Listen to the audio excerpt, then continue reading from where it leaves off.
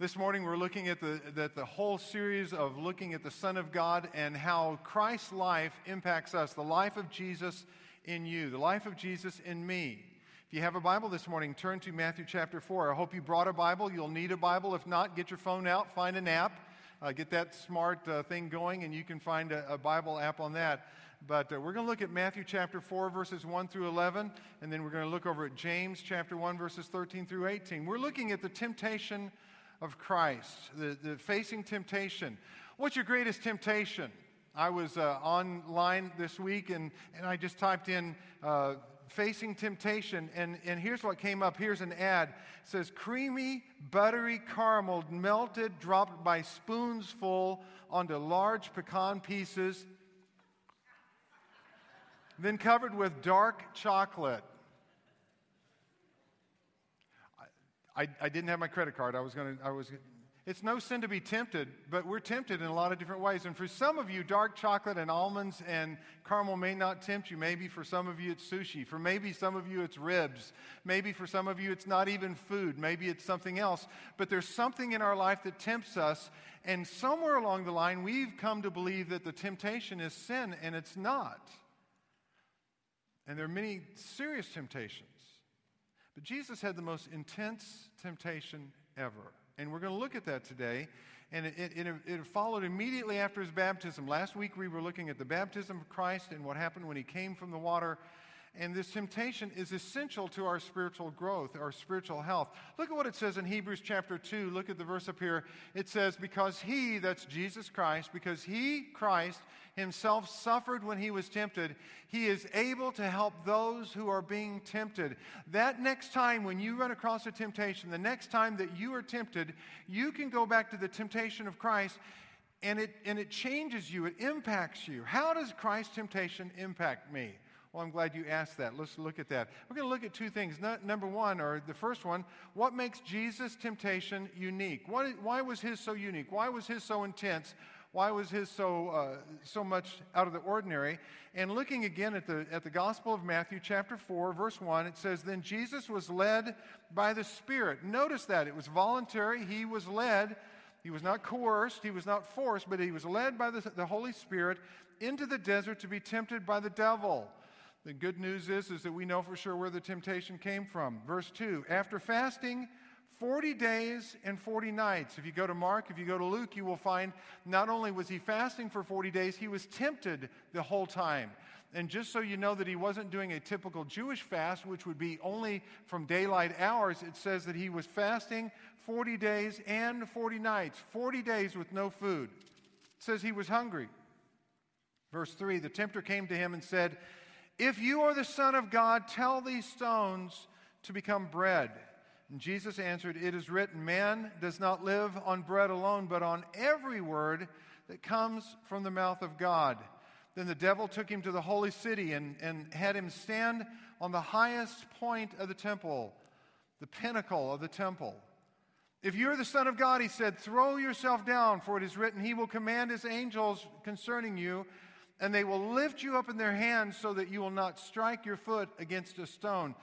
Does that strike you as somewhat strange that Satan is quoting Jesus to Jesus? He's quoting God to God?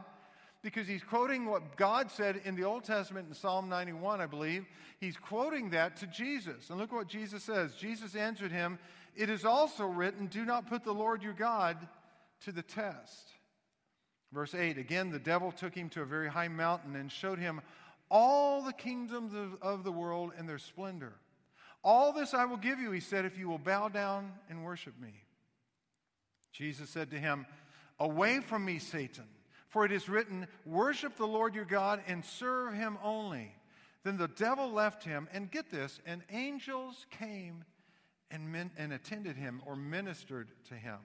What makes Jesus' temptation so unique? Why was it so intense? Well, the first thing is that Jesus was tempted or tested physically. After a spiritual high, he had just come from the baptism. The Father says, it literally says the sky is torn apart, and the Father says, this is my Son, the one in whom I'm well pleased, the one in whom all desire is focused. And he comes from this spiritual high, and then he goes into a spiritual test. Let me just say, for us, that's something that we can learn from. When you're on a spiritual high, you come back from women's retreat, you come back from a class where you've really learned a lot, and you realize that the Lord is teaching you something, beware, because you will be tempted at that point. The baptismal waters were barely dry, and Jesus was led voluntarily into the wilderness, into the desert. And he was tempted. The Greek word there is pierza. Pierza is a very unique word because it can be used positively and it can be used negatively. There are times when it's used in a very positive sense.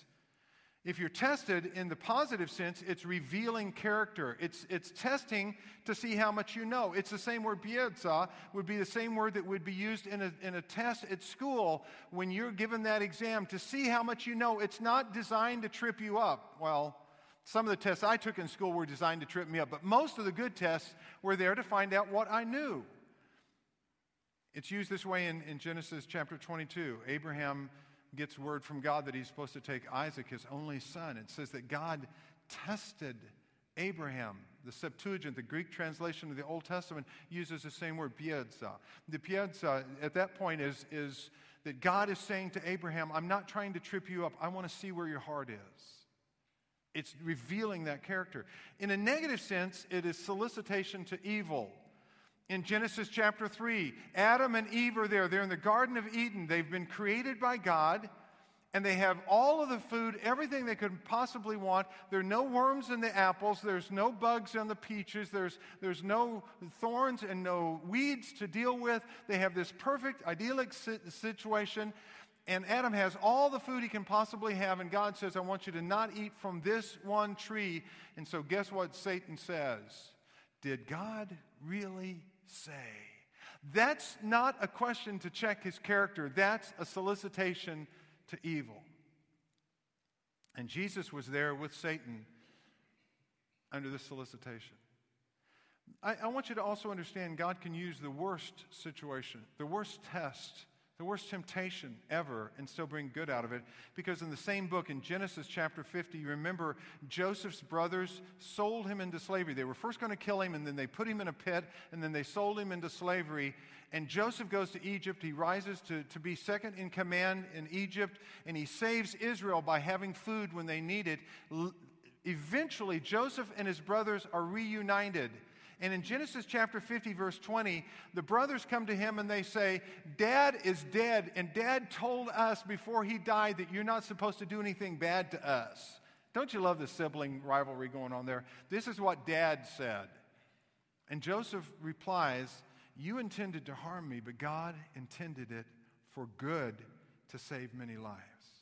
No matter what the temptation, physical or otherwise, God can use that temptation to develop that character, to mature us, to grow us. And even when Satan is soliciting us to evil, it is a time when we can shine for Jesus Christ. And I think we forget that. Adam was tested when he was full. Jesus was tested when he was starved. And it's one thing to face a test when you're physically strong. It's another to face a test when you're exhausted, you're starving, you haven't eaten for 40 days. I can't imagine that personally. Luke chapter 4, verse 2, it actually uses a double negative. It says, he did not eat nothing. That's what it says in the Greek. He did not eat nothing. My mom always told me two negatives make a positive, but not in Greek. It's just emphasizing there was no food any time for him.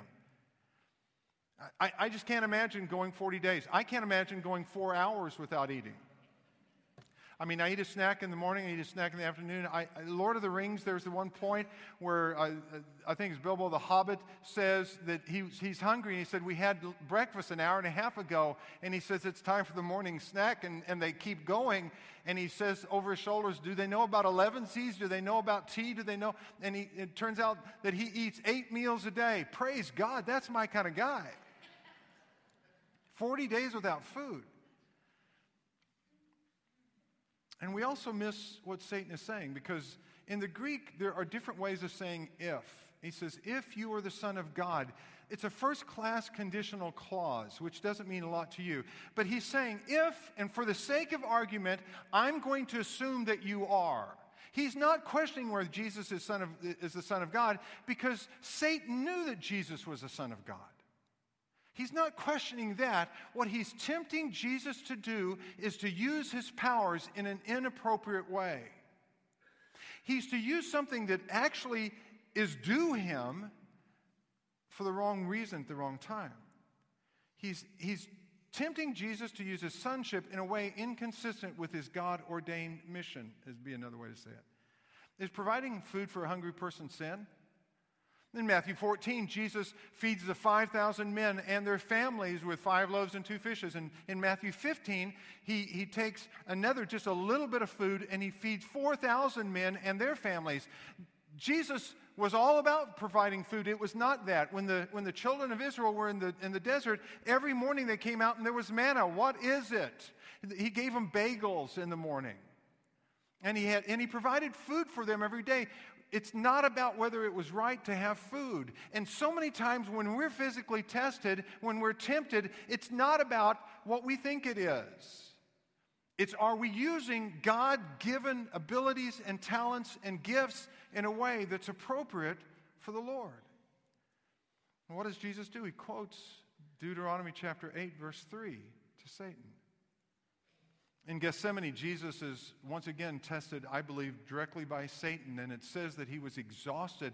In Matthew chapter 22, verse 44, it says, and being in anguish, Jesus, that's he again, Jesus prayed more earnestly, and his sweat was like drops of blood falling to the ground. Literally, the capillaries in his face and in his body began to burst from the stress he was under. He was exhausted. He knew he was going to the cross. It was beyond his comprehension. Jesus was tested physically like you and I will never be tested physically. Here's a second one. Jesus was tested mentally. He was tested mentally. Max Lucado wrote a book called Next Door Savior, and in his book, when he's talking about the temptation of Christ, this is what he says: the wilderness of the desert, parched ground, sharp rocks, shifting sand, burning sun, thorns that cut. Now, imagine yourself, you're in the desert, there's parched ground, there's sharp rocks, there's shifting sand, there's burning sun, there's thorns that cut, there's a miraging oasis. You see an oasis and it's just a mirage. Wavy horizons ever beyond reach.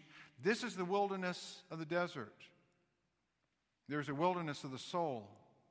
Parched promises. Sharp words. Shifting commitments. Burning anger. Rejections that cut. Hope that is just a mirage.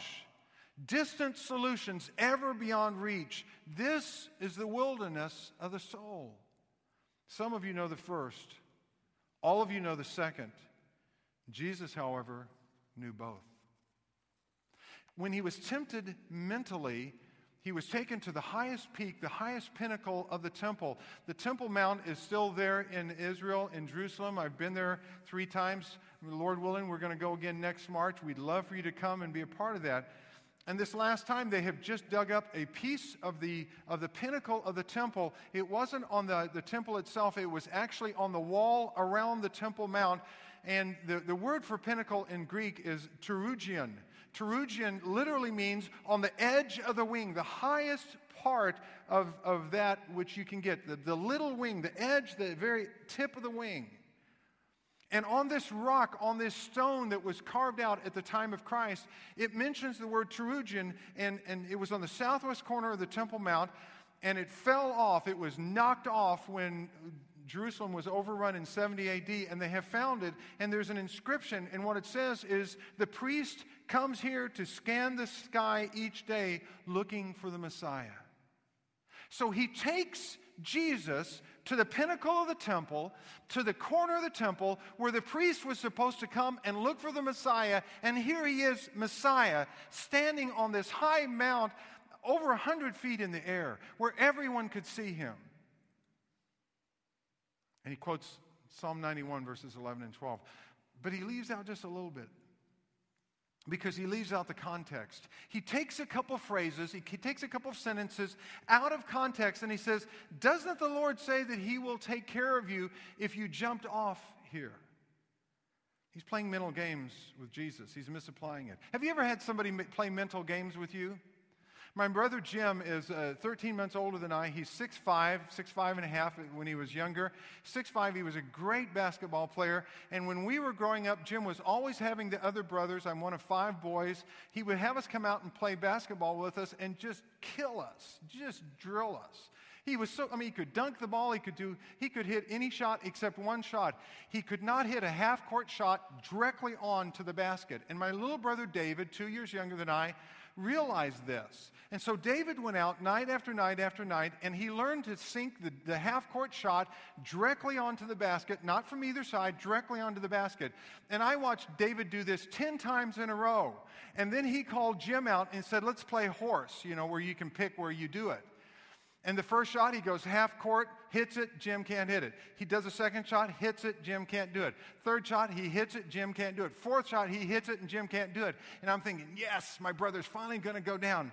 And then Jim said this, David, I know you've hit this 4 times in a row. I know you can probably do it 5 times, but I'm not sure any human being could actually do it 5 times. Now, watch out when you do that. Be sure that you come off the right foot and hold your hands just right. And the whole time David is getting ready for the shot, Jim is just rattling his cage. David could not hit that 5th shot. Jim hit 5 other shots, and David lost. Why? He was just playing with him. He was tempting him. He was testing him mentally. Jesus said, I will never test the Father. Because he saw what happened when Israel did this same thing, playing mental games. Have you ever played mental games with God? God, if you'll just do this, if you will, and I'm going to test you, God. In Exodus chapter 17, verse 2, it tells a story of when Israel was in the wilderness. In Exodus 17:2, it looks a little bit like this. So they quarreled with Moses, that's the children of Israel, and said, give us water to drink. And Moses replied, why do you quarrel with me? And then look at that last line. Why do you put the Lord to the test? Have you ever tempted the Lord that way? Here's what kind of blows my mind. I'd never thought about this before. When Jesus is standing 100 plus feet in the air, on that place where it says the priest was looking for the Messiah, and Satan is testing him, which would have been more dangerous for him, to step off the edge of the temple or to stay there? Well, for me, if I'm 100 feet in the air and I step off the edge, guess what? It's 200 pounds of really ugliness when it hits the concrete. When it hits the stones on the road just below that, it would be really nasty looking. But I began to realize, because in Matthew 26:53, Peter comes to the Lord, and the Lord has said to him, Peter, you're going to deny me. And he says, Lord, I'll never deny you. And Jesus tells Peter, I'm going to go to the cross. And Peter says, Lord, you can't go to the cross. And this is what he says to Peter, do you think I cannot call on my Father, and he will at once put at my disposal more than 12 legions of angels? For Jesus to jump off of that edge of that temple was not dangerous in the least bit, because he was going to die on the cross for us. No matter what happened, Jesus was not going to die that day coming off of the temple. God would have saved him. But it was not God's plan for him to be on that temple, to step off of that. And it was not God's plan for Jesus to say yes to Satan in anything. Because the truth is, for Jesus to stay and not jump off meant that he went to the cross. It was much more dangerous for Jesus to not jump than to jump. You understand what I'm saying? Because for him to not jump meant he was going to be beaten and sacrificed and crucified for you and for me. Jesus was tested mentally. He was tested physically. And the third one is he was tested spiritually. Jesus is then taken to a high mountain. We don't know which mountain. There are a lot of speculation. If you read commentaries, some of them will say it was Mount Hermon. Mount Hermon rises in the northern part of Israel, 9,230 feet. There are actually places where the snow never melts. It's like Mount Shasta. There are glaciers there that have been there literally for hundreds, if not thousands of years, and the snow is there on Mount Hermon. Maybe it was Mount Nebo, that's also known as Mount Pisgah, because that's where God took Moses to look into Israel, to look into Canaan when Moses didn't go across the Jordan River. We don't know what mountain it was. And the truth is, it doesn't matter. Jesus has taken the place, and all of the kingdoms and all of their glory, all of their splendor, not with all of their problems, not with all of their sinfulness, not with all of the crime, not with all of the underhandedness that we have from every kingdom, not any of that was paraded. Just the goodness of the kingdom is paraded before Jesus. And again, as I was reading and studying for this, it dawned on me, did Satan have the authority to make that offer? That would be like, if you come, I will write you a check for $1 million. Now, I could write you a check for $1 million. I absolutely could write you a check for $1 million. There's only one problem. You couldn't cash it. You could try, but it's not going to happen. In fact, if it's more than just a couple $100, you couldn't cash it. It's not going to happen. Did he have the authority? Let me let you in on a secret, okay? Don't tell anybody else this, okay? Satan is a liar. He lies all the time. He loves to lie. In fact, in John chapter 8, verse 44, it says, when that Satan lies, he speaks his native language. He is a liar and the father of lies. So whether he had the authority to do this or not, we don't know, because he's a liar. He would have said that he had the authority whether he did or not. But the point is that he didn't need to have the authority, because in Psalm chapter 2, verse 8, it says of the Messiah, ask of me, and I will make the nations your inheritance, the ends of the earth your possession. In Revelation, we go to Revelation 11, verse 15, it says, the kingdom of this world has become the kingdom of our Lord and of his Christ. Only God is to be worshipped. The God part of Jesus would never have done this. But at the end of 40 days, the exhaustion, the fatigue, the hunger, everything else, knowing that he could have the kingdoms that were rightfully his, that were promised to him, that he created from the beginning of time, they already belonged to him. There had to be some part of the human part of him that said, this would be so easy just to take what's already mine. By the way, the same wording that Satan uses is the same wording that's used of the Magi when they came in to see Jesus in Matthew chapter 2, verse 11. It says the Magi came and they worshiped him. They gave him all the reverence, all the honor, all the glory, everything that was due him. The thing that we learn about Jesus' temptation and what makes them unique is that he was tested physically and mentally and spiritually. Folks, that's what we need to understand, that's how we may be tested. But there's one other part, and I know we don't have a lot of time, but I want to go to the book of James, chapter 1. The book of James, chapter 1. Because there's some very practical things, two things that we learn about this. What makes Jesus' temptation beneficial? What makes his temptation beneficial? Look at James chapter 1, verse 13. When tempted, no one should say, God is tempting me. God may test your character. He will never solicit you to do evil. God may test who you are and where you are in your spiritual walk. He will never lead you to do something wrong. For God cannot be tempted by evil, nor does he tempt anyone. But each one is tempted when by his own evil desire he is dragged away and enticed. Verse 15, then after desire has conceived, it gives birth to sin, and sin, when it is full grown, gives birth to death. Don't be deceived, my dear brothers. Every good and perfect gift is from above, coming down from the Father of the heavenly lights, who does not change like shifting shadows. He chose to give us birth, how? Through the word of truth, that we might be a kind of first fruits of all he created.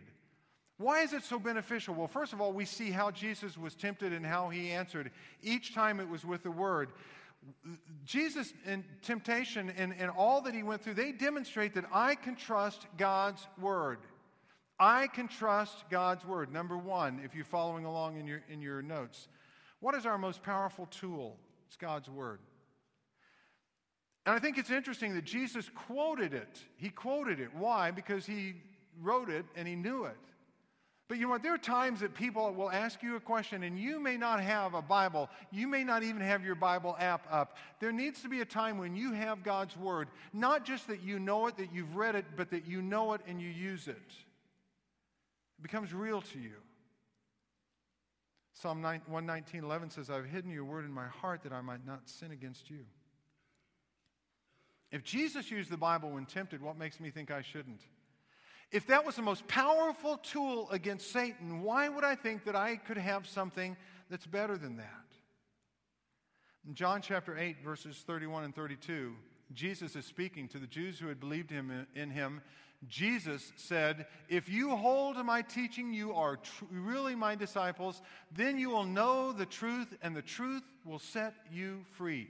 Folks, if you want to be the person that defeats temptation, you need to be a person of this book. You need to be a man or a woman of this book.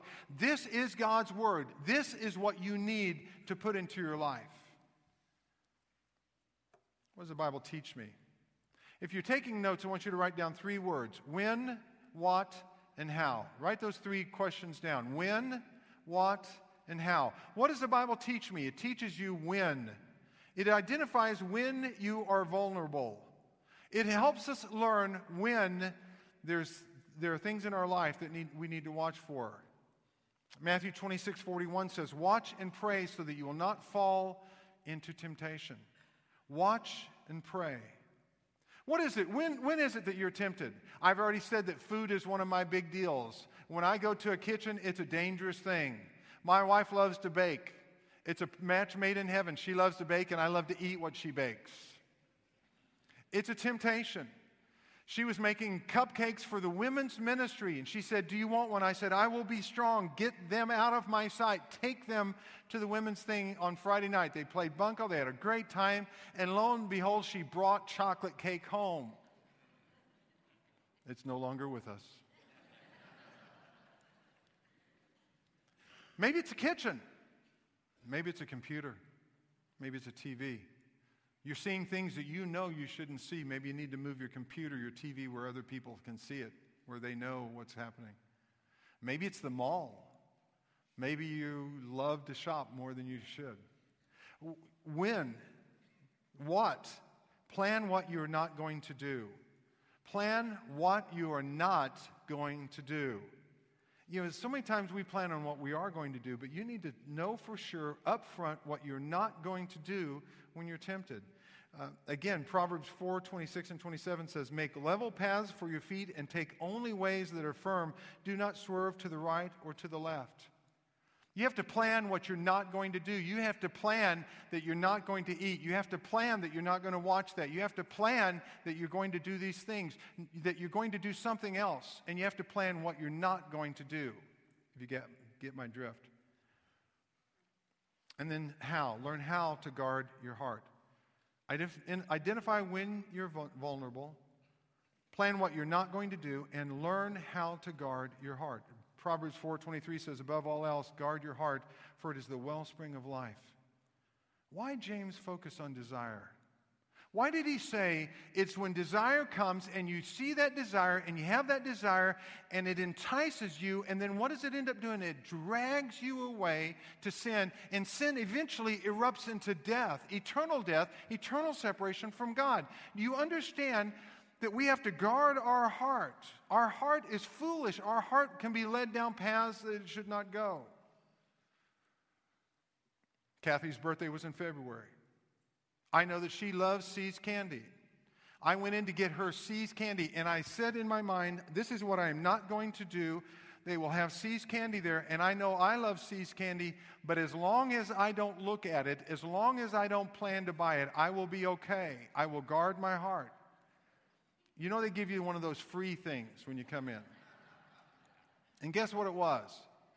Pecan and caramel and dark chocolate. And she said, would you like one of those? And my mouth said, before I even thought, no, I'd like 10. But I only bought 2. And I ate them. You have to guard your heart. You have to guard your heart. You don't resist, you replace, you refocus. Get that. You don't just resist. You don't just say, I'm just by willpower, I'm going to resist this. No, you replace it. You refocus that. You change the way you look at that. And maybe it's the people you hang out with. My kids got tired of me quoting 1 Corinthians 15:33, bad company corrupts good character. Sometimes it's the people you hang with. Maybe you need to change that. But whatever it is, it's the when and the what and the how. You need to understand that. That's what God's Word will do. It's a practical tool for you. Here's the second part. All of Christ's temptations demonstrate that I can trust God's work. That I can trust God's work. Not just His Word, but what He's already done for us. Folks, look at me for just a second. Here's the thing. All of this starts with the cross. All of what Jesus was tempted was about Him not going to the cross, about getting off God's plan. What Jesus Christ did on the cross changes everything. He died in my place. He died in your place to take every sin that any of us has ever committed. He died in our place. And you can't trust in being good enough. You can't trust in working hard enough. You can't trust in resisting temptation enough. You can't trust in that. You have to trust in the cross. And it's bloody, and it's nasty, and it's horrible, and it's essential because Christ dying on the cross is the difference between me going to hell and to heaven for eternity. I don't know how much plainer I can make it. And it's the only way that you can escape what we deserve. And we all deserve to spend eternity separated from God. Beyond that, once we have taken and by faith we've trusted Him, we can trust that He has the answer not only for that, but for everything. And when you need the answer, He says, we can pray, we can ask for help. James 1:5 says, if any of you lacks wisdom, you can ask of God. In verse 18, it says, we are the kind of first fruits that He created. He created us. We're not our own. God's done a work in each believer to enable us to do what we could not do before. He promises He will not stop until we're complete. He's provided the answer. We must trust Him and not try to do it in our own strength. I love 1 Corinthians chapter 10, verse 13. It says, no temptation has seized you except what is common to man. God is faithful. He will not let you be tempted beyond what you can bear. But when you are tempted, He will also provide a way out so that you can stand up under it. Anytime you've ever beaten temptation, it's not because of you. It's because Christ in you. It's the Holy Spirit in you. It's His power in you. We need to understand that. He understands what we're going through. And He says, I have given you the way out. And the way out is Jesus Christ. The way out is coming to Him. The way out is trusting Him. And He's given us one other thing. Given us one tremendous asset. Did you notice that He says in James chapter 1, verse 18, that we might be a kind of first fruits of all He created? The reason that I think that Jesus' temptation is unique from anything else is that He had no peers. The disciples didn't go with Him on the temptation. John the Baptist wasn't there. The Father was with Him, the Holy Spirit was with Him, but He had no peers on this earth. He had no friends. He had no one to come alongside Him. He had no one to prop Him up. He had no one to be with Him. In my office, I have a picture. People are rowing together. It says, two are better than one because they have a good return for their work. If one falls down, his friend can help him. But pity the man who falls and has no one to help him. It's Ecclesiastes chapter 4, verses 9 and 10. Folks, let me close with this. We can trust His Word and we can trust His work. And part of the work that He has done is to give us people to come alongside us to be there for us. I have been so blessed. I grew up in a Christian home. My father was a pastor. My father-in-law was a missionary. I have been so blessed. I was going to go to the university, and I ended up going to Bible college for all the wrong reasons, and I found that that's where the Lord wanted me. And there I met and married my best friend, Kathy. She's been by my side. She is always there. She listens. She supports, she prays. She's been such an asset. I have been so blessed because through my lifetime, I have had time after time after time where I have rubbed shoulders with pastors who've come alongside me and we're as iron sharpening iron because they come along and they make me better. When I was first coming out of Boys Ranch, we went to a church, Southwest Baptist Church in Amarillo, and there was a young pastor there by the name of Larry Lamb. 33 years ago, Larry Lamb and I became really good friends, and for all of these years, we have texted, we have called, we have emailed, we have kept up with each other. When he was down, I would lift him up. When I was down, he would lift me up. When we went to Upland, there was a pastor there by the name of Jerry Westcott. 8 years ago, on Monday, he passed away, 66 years of age. But for a dozen years, Jerry Westcott, what a blessing he was to me. I've been so blessed. I've had a pastor here in Redding by the name of Stace Rollefson for 7 years. Once a month on a Tuesday morning, we would go to McDonald's. I'm amazed that we didn't get thrown out because we stayed way past 30 minutes. But Stace Rollefson and we would meet and we would pray. I would pray for his church. He would pray for my church. I would pray for his family. He would pray for my family. I've been so blessed. I've had coworkers here. I've had deacons and teachers and friends, and I've been so blessed. Do you understand? God puts us in a community. He puts us in a body. He wants us to lift each other up, to know His Word, to know His work. Would you bow for prayer? What an amazing God you are, Father. The truth is, Father, we have failed time after time. Jesus never once failed in 40 days of temptation. Not just the 3 that we know about, but maybe the thousands that He faced in those 40 days. Father never failed when it came to the cross, even in the Garden of Gethsemane where He prayed, "Not my will, but your will." He who knew no sin became sin for us, that we might become the righteousness of God in Him. Father, we can't even begin to understand the impact on our life, and yet we still fail because we're trying to do it in our own strength in all the wrong ways. So come into our hearts, Father. Purify us, cleanse us, heal us, strengthen us. Help us to know, Father, what it is that you would have us to do, what you'd have us to be. Father, if there's one person here today who has never acknowledged what you did on the cross, they've never trusted you for their salvation, today, may they do that. We need you, Father. We love you, Father. We pray this in Jesus' name. Amen. Would you stand together? We're going to sing a closing song. If you have a spiritual need, you can come and sit. There's a row of chairs right down here. You can come and sit in any of these chairs, and one of the deacons, one of their wives will come, and they will sit and pray with you. Love to help you out spiritually. Here's the thing. God is able to do what we cannot do. Let's sing and praise Him today as we finish up.